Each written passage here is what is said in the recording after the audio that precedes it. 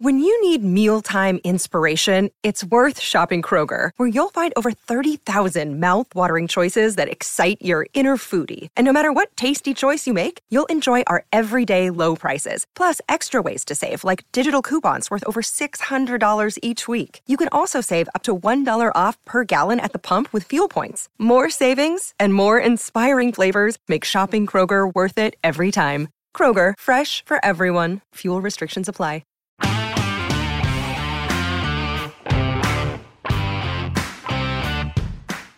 Hello, welcome to the Record Celtic podcast. My name is Daniel Conn. I'm delighted to be joined by Record Sports' Michael Gannon. Nick, how's things? Not bad. How are we? I'm good, thanks. I've enjoyed the international break with Scotland and that. You know, obviously a lot brighter than previous international breaks, but I'm happy club football's back. Well, it's quite nice to have an international break where there's not that much stress on the national team. We're not sitting kind of panicking and chewing our fingernails down to the knuckles. That's true. So that was quite a pleasant experience. But I must admit, I'm quite glad that the proper football's back this weekend. And it's going to be a really hectic spell right up to the new year. And I quite like that. Do you know what I mean? Get the teeth into it for the next kind of 4 to 6 weeks. Kind of bring it on. It's a good period coming up. So I think it's the last international break till what, March? A good 4 months? Yeah, I must admit, the international calendar is something that I think is a bit. I mean, I know it drives club managers up the pole. I remember I asked Brendan Rodgers about it a few weeks ago. Well, all right, I maybe with the fishing rod out and I was dangling on the water. And I said, "What do you think of the international calendar?" And he just kind of smiled. Like, next, move on. Because I think this is September, October, November. All interruptions to the season. I mean, obviously Celtic's last game, they won comfortably and they're looking to keep that momentum going. It's been broken up again. You've had players injured on international duty in the past. I mean, Abada gets injured away in training with Israel. It's a fraught kind of fortnight for club managers, and it's a kind of frustrating period because you don't really get the first part of the season. I think it's a bit kind of out of kilter. I mean, you don't have any. You get breaks in June as well, and players need a rest, and it's. I just think it needs something looked at. I mean, I like international football; it's got a big place in the game.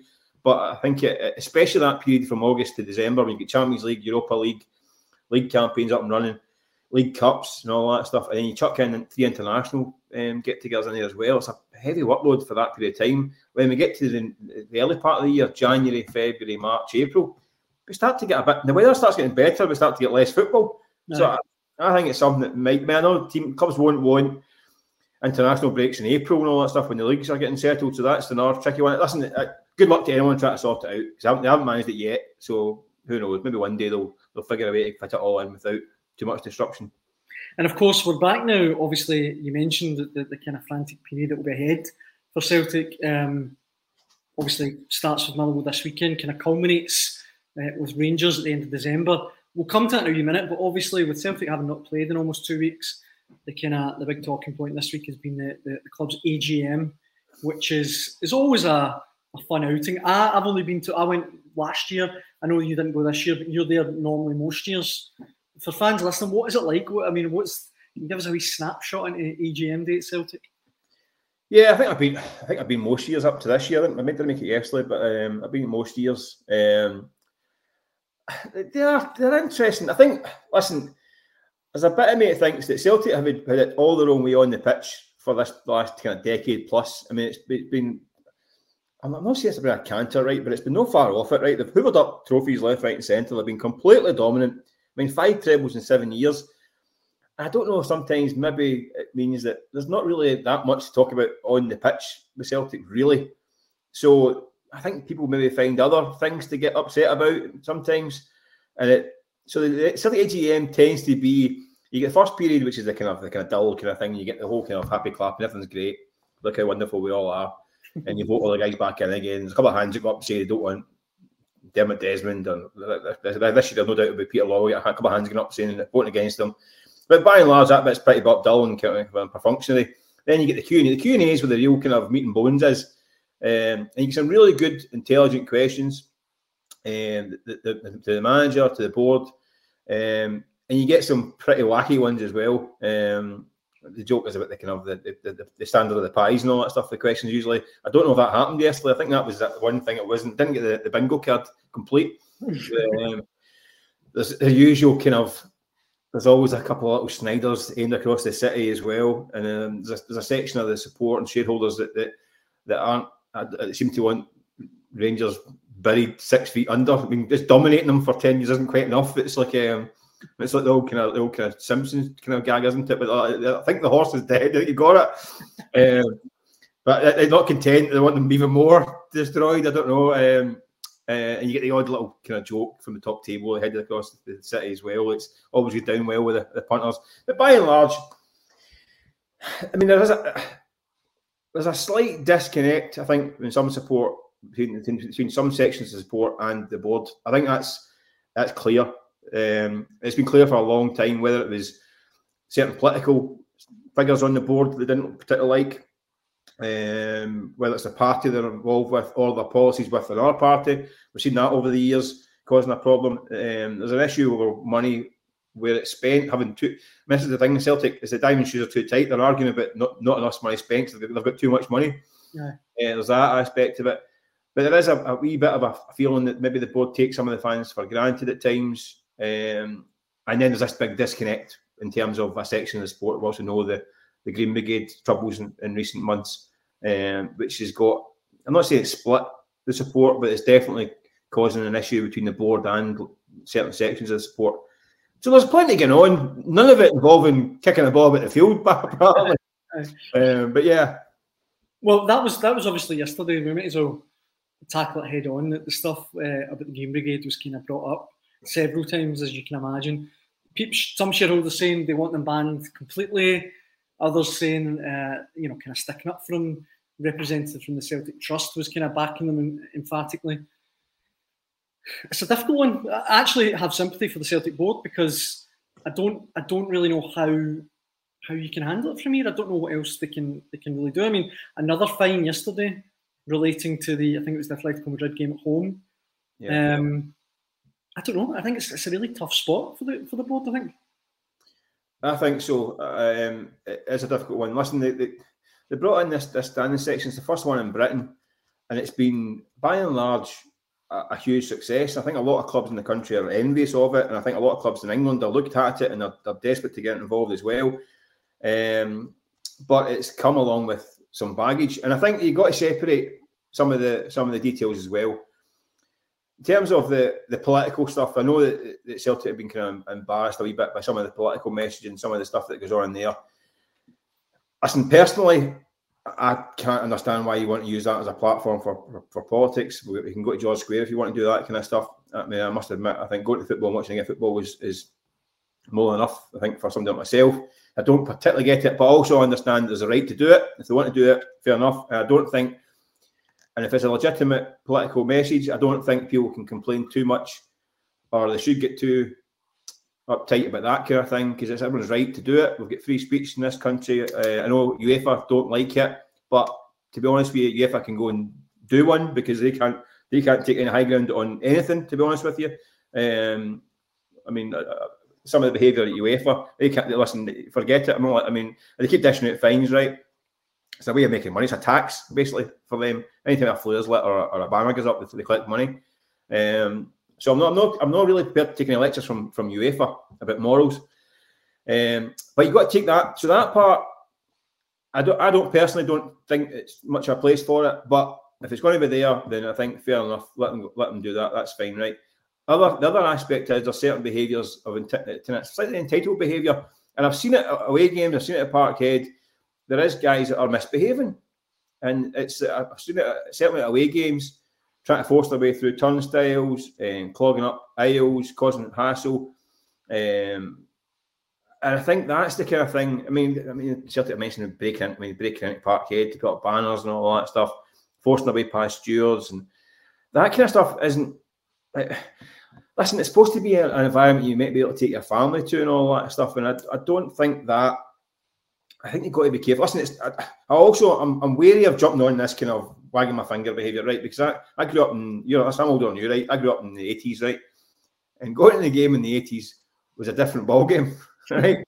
And I'm not so much games that, like, well, I grew up in Glasgow, and I remember getting warned, maybe late 80s, early 90s, if I was in town, I mean, teams like Aberdeen and Hibs had branches of casuals that you got there in Glasgow. You had to be careful. It was a war zone. So I don't think we're not throwing golf balls with nails in it anymore. So the behaviour in this grand scheme of things compared to the 70s, 80s, I think is different gravy now. I mean, these kids haven't got a look in compared to back then, thankfully. But I still think you have to be careful that football's changed. It's not that environment. It's not carryouts in the bags and all that stuff and throwing cans of beer and all that stuff. It's a family environment. People go with their women and kids and all that stuff that are going to the game, and it's the environment. It's changed, and it's rightly changed. And I think we can't be going back to kind of people feeling intimidated going to the game of football, or staff feeling intimidated going to their work. I mean, guys, stewards on buttons getting threatened and abused and all that stuff. It can't happen. So I just think hopefully they resolve it. I mean, these guys do bring a good atmosphere, but they maybe need their wings clipped a wee bit, because I think what they need to do is need to self-police, because what's happening, I think, is that, see, the political stuff, they want to take that political high ground, as I say, fair enough, but that political high ground has been undermined by antisocial behaviour. So if you're going to have a banner saying about Israel, fine, but don't have guys turning up and storming turnstiles and drinking and causing hassle and abusing stewards and all that stuff, because it undermines it. So if you want to have that message, fine, take the high ground, but self-police and make sure the young team are behaving themselves. That's what I think. I mean, if they want to take the battle on about political stuff, they fight that all day, and I think they've got the right to do that. But you can't also have that and the misbehaviour around the sides, and then you bring into all that stuff, the flares and all that stuff. I know there's an argument that pyros can be used safely and all that stuff, but you know what? See, until it's viewed as safely across the board, it's not allowed. So we need to chuck it. And all that kind of carry on. So yeah, I hope there's some kind of resolution. I don't know how it's going to come about, but I think there has to be a level of self-policing amongst fans.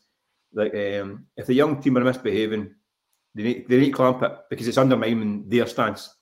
See, just going back to what you were saying quickly about the kind of political messaging, I had this debate with a family member of mine who sits in that section quite a lot, and loves it and is right, is right into it and all that. And I was saying, look, like you kind of mentioned, I want to go to the football and I want to watch football. I don't really want to go and have a debate about politics, and I don't really. And he I think quite rightly countered with, but look, Celtic's a club that stands for something. We want, it's more than a football club. And I thought, right, okay, I respect that. But where I think a lot of fans have a problem is when the Green Brigade or whoever, they unfurl these banners, and it's as if they speak for the whole Celtic support, and then it gives people like, the Israel boss having a goal last week and stuff like that, and it just, I can see where the board's coming from. I don't know, it just leaves me uneasy when it's put across like it's the full Celtic support, if you know what I mean. No, certainly not. I remember a few years ago, the banner, the no bloodstained poppy banner at Remembrance Sunday, and I actually found that a wee bit distasteful as well, because there's guys across the country, and Celtic fans, by the way, who would have been the old boys section and all that stuff, who would have been fighting in wars and all that stuff, and lost pals and all that stuff, right. and that you can't. It's more nuanced than just right and wrong, black and white. And so I mean, that would have been upsetting for a lot of the old boys. I think at that point, there is definitely a section that's a large part of the support who are fed up with it and just want to go to the game, enjoy the football. But unfortunately, it's this kind of slightly unseemly civil war is getting in the way, and it's detracting from the kind of the football itself. I mean, there's a lot going on the pitch as well. So listen, you can't tell people what to think politically. I could do without some of the student politics, right enough. I mean, it's there's more nuance in the world than all that. But listen, that's what they want to do. Everyone's going to, as I say, everyone's going to take to say what they like. I think you said, I hope they get it sorted, because atmosphere-wise, they're brilliant. They can really light up the stadium at times. So I really hope there is some kind of. I see a lot of stuff I don't get as well. I don't know what you think, right? See this culture now with the pyros and the tivos. What do you call them? Tivos? What do you call them? Tifos. See, I show my age, right? See all that stuff, right? I don't see the point in it. I don't get the pyro thing at all. I don't even get any of it. I don't get the Tivo stuff either. Do you know what it is? It's this Instagram generation, right? Because you're in that section holding a big flare, right, or holding a Tivo, right? You're not seeing it, right? So who's it for? It's for Instagram, right? It's just this another one of this social media world, right? Look at us. Look at the colour and all that stuff. You can't even see it near the game. These peace. a game and have a sing song. Watch football. I'm with you with the Pyros. Who's it for? Who's it actually for? It's for the internet. It's for social media. It's for Instagram or TikToks and all that. Look at us. By the way, it's not just Celtic. All in the whole world, right? All these going Insta folk want to put big displays up and all that stuff. I mean, has there ever been a football player watching the pitch and sees 5,000 bits of tinfoil and went, "Whoa, we're in trouble today, boys. We're in trouble. They'll get 5,000 bits of tinfoil. Give me a break." I mean, smoke bombs here. How are we going to defend a corner kick for a smoke bomb? Give me a break. Instagram nonsense. Well, elsewhere at the Celtic AGM. An old man ranting in the sky here. Victor Mildrew this week's Celtic. Maybe I'm just too old for this kind of stuff. It's not for me, but I can't bother it. Well, elsewhere, I mean, let's obviously move back onto the football a wee bit.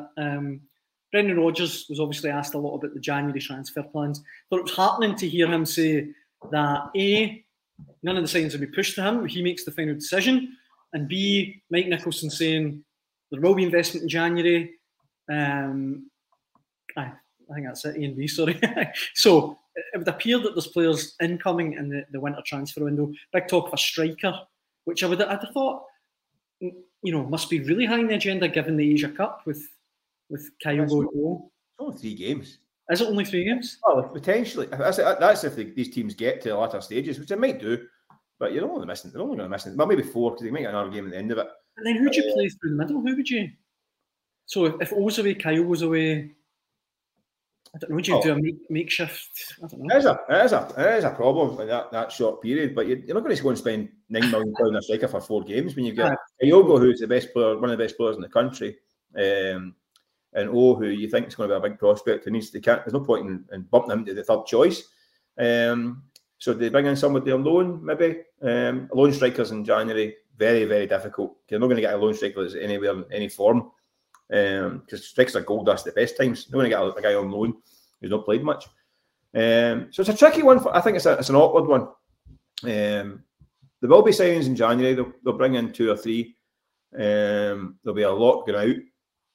I think that's clear from what Brendan Rodgers is saying. There'll be a lot leaving. A lot of these fringe. I think the squad's about 31, 32, which is too bloated. And it's too bloated with guys that are never going to get a game. So there'll be a lot. I think there'll be a few guys on their way. And 2 or 3 will come in. Striker, yeah, but it's awkward. Do you go and spend £3 or £4 or £5 million on a striker that's going to be Kyogo's backup and then jump ahead of O in the queue? I don't know. 3 or 4 games. I'm not entirely sure. It's a tricky one for them. I mean, you say go and get a relatively cheap striker, but where do you get a cheap striker that's going to do the job? I mean, people chuck at names like Lawrence Shank. Lawrence Shank cost £3 or £4 million. Easy, yeah. I mean, and is Lawrence Shank going to come and play 3 or 4 games, then in the bench for the rest of the season? I mean, he's got the Euros coming up in the summer. Yeah, I thought so. It's an awkward. Strikers are always a tricky market. It's a really difficult market to get a striker. Everybody wants a striker. And so they go, I want a backup striker that can score 15 goals a season. Good luck. That's the golden ticket. That's Giakoumakis if only he'd stayed. Well, I think that was a mistake. I think that was a mistake selling them, but he's gone now, so there's not much they can do about it. But I think that was a slight mistake. I think another kind of striker forward that was mentioned at the AGM yesterday was Jota. He was brought up a couple of times by shareholders, and one asking Brendan Rodgers any chance of bringing him back on loan, given how his move to Saudi's been, well, bizarre to say the least, what's happened out there. But Brendan Rodgers, I don't know what you think, kind of struck me as a wee bit kind of mischievously saying I'll ask Mike Nicholson. I don't know if that means it's seriously on the cards, if there's a chance of it, or if he was maybe playing to the galleries a wee bit. A bit of all that stuff, yeah. I mean, listen, if an option came up to get him back in, I'm sure he would absolutely jump at the chance. How that comes about, and he's on that kind of wage deal out there, I have no idea. What was he making? $200,000 or something like that a week? So, I mean, who knows? That's the kind of figure that we've been told that's in that ballpark, $180,000 a week or something ridiculous. I can only think the move's not really worked out. It hasn't worked out for him at all. I can understand why he took the move, because that kind of money it's life changing for everybody, for it's generational life changing. I don't know if he gets to a situation where maybe they buy him out for not maybe not the whole contract. They may give him a big wedge of money. There's £5 million. Might shake his hand. At that point, he can go where he likes it. But it actually wouldn't surprise me to see him back in a Celtic shirt. I think there's a lot of hoops that need to be jumped through to get to that stage, and I accept that it's unlikely, but there's a bit of me thinking, I don't know. Especially after his experience out there. I mean, going there, not getting a game, his appearance in front of 800 fans and all that stuff. All right, you can sit in your palace. What is it? The old Shakespearean line. We all laugh at gilded butterflies and all that. But I don't know. I think it's hard. It's a difficult one. I maybe not see it straight away, but at some point, I wouldn't be surprised to see him back. I was going to say as well. I can kind of see it. I feel like it.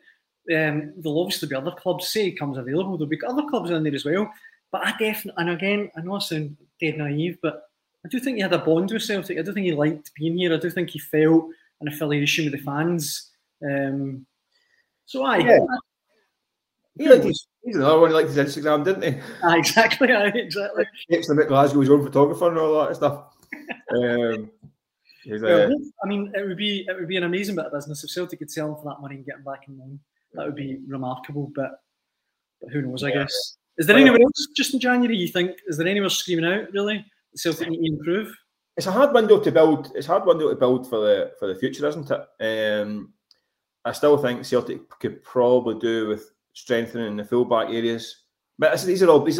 I mean, I don't think in the short term, I think they're okay and they could do it. They could add another attacker, maybe another striker at some point. I think another central midfield player, a bit of muscle, maybe I've been saying that for a while, wouldn't go amiss.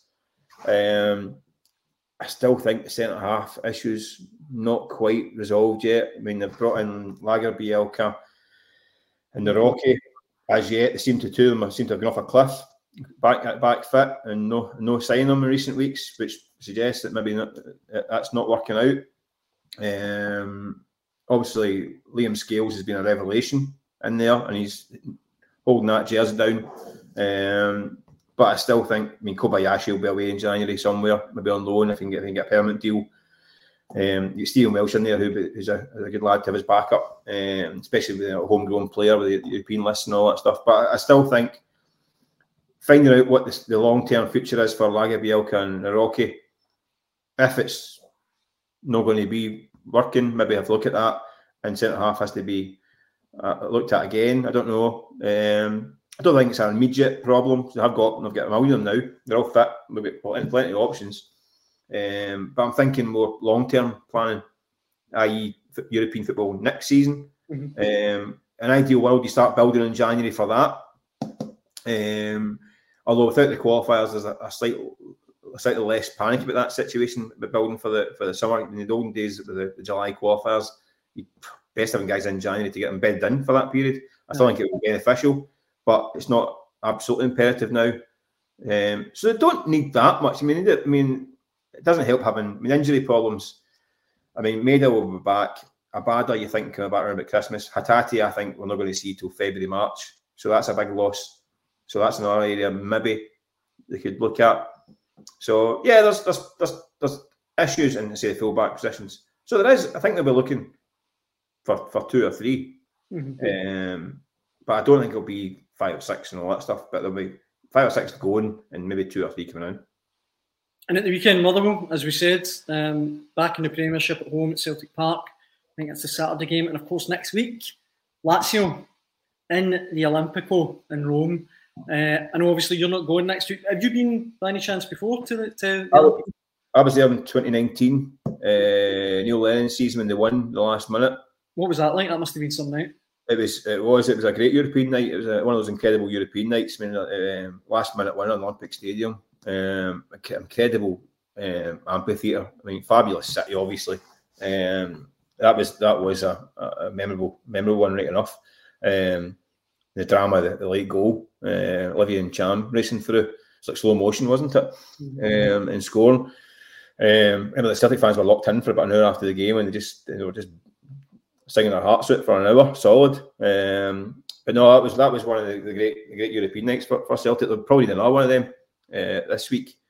I was going to say fans would fight a village to get that result again on. Well, he's not the handoff for it. I mean, I don't think it's beyond them. I think it's been a tricky campaign for Celtic. They've been hampered by some injuries to key men, which was a problem at the start. I mean, things have gone against them. I mean, they end up the other night, the last game in Madrid. I mean, kind of falling apart a wee bit in the second half. You look at the guys in the pitch that were clearly not at that level yet and struggling, especially with 10 men. Going to 10 men was harsh. But he can still grind it and make it awkward with 10 men, but it didn't really do that in the second half. They just kind of fell apart. I think they got a lot of plaudits for the first couple of games, rightly so. I thought they played some good stuff. Unlucky not to cover results. The backlash came against Atletico. I think that they want to, whether or not qualification or even third place is up for grabs. I'm doubting much these days, but I think they could do with getting some credibility back, get some points on the board, get some money in the bank for the points on the board, and use these games as a kind of learning experience for future for these guys, younger players in the squad. But just getting a bit of credibility back as well. I don't think it's past them. The teams are out evenly matched at Parkhead. Lazio are a great good side, but they were quite evenly matched. I think Celtic let them off the hook a wee bit. Lazio's about 10th in the league. They've only won 5 of the 12 league games. They're not having a great season. And you're right in saying they're obviously a quality team with quality players, but as you mentioned, at Celtic Park, there wasn't anything in it. When Palma scores that goal that was disallowed, it looked like Celtic had won it. Well, the second half, Celtic were way in top, dominated the second half. But again, the naivety towards the end, a bit of quality, a bit of naivety cost them, and that's where Celtic's been punished this campaign. In key moments, of a wee bit of kind of naivety that's really been damaging. I think the second half of Madrid maybe have to take that out of the equation. That was just a major malfunction at all levels. So they'll need to be at it 100% for the 90 odd minutes again. But they'll be competitive. They'll be in the game. They'll have chances. It's about keeping them out. That's been the problem. They will create problems for opposition, and you fancy them even get a goal, but they need to be on it defensively, which has been their downfall. Well, I think it'll be a belter. Whatever happens, it certainly won't be boring. Mick, I think that more or less brings us to the end of this week's record. Take my pictures for Instagram. I'll get you on Instagram. Grumpy old man ranting here. Mick, as always, it's a pleasure, and thanks very much for listening.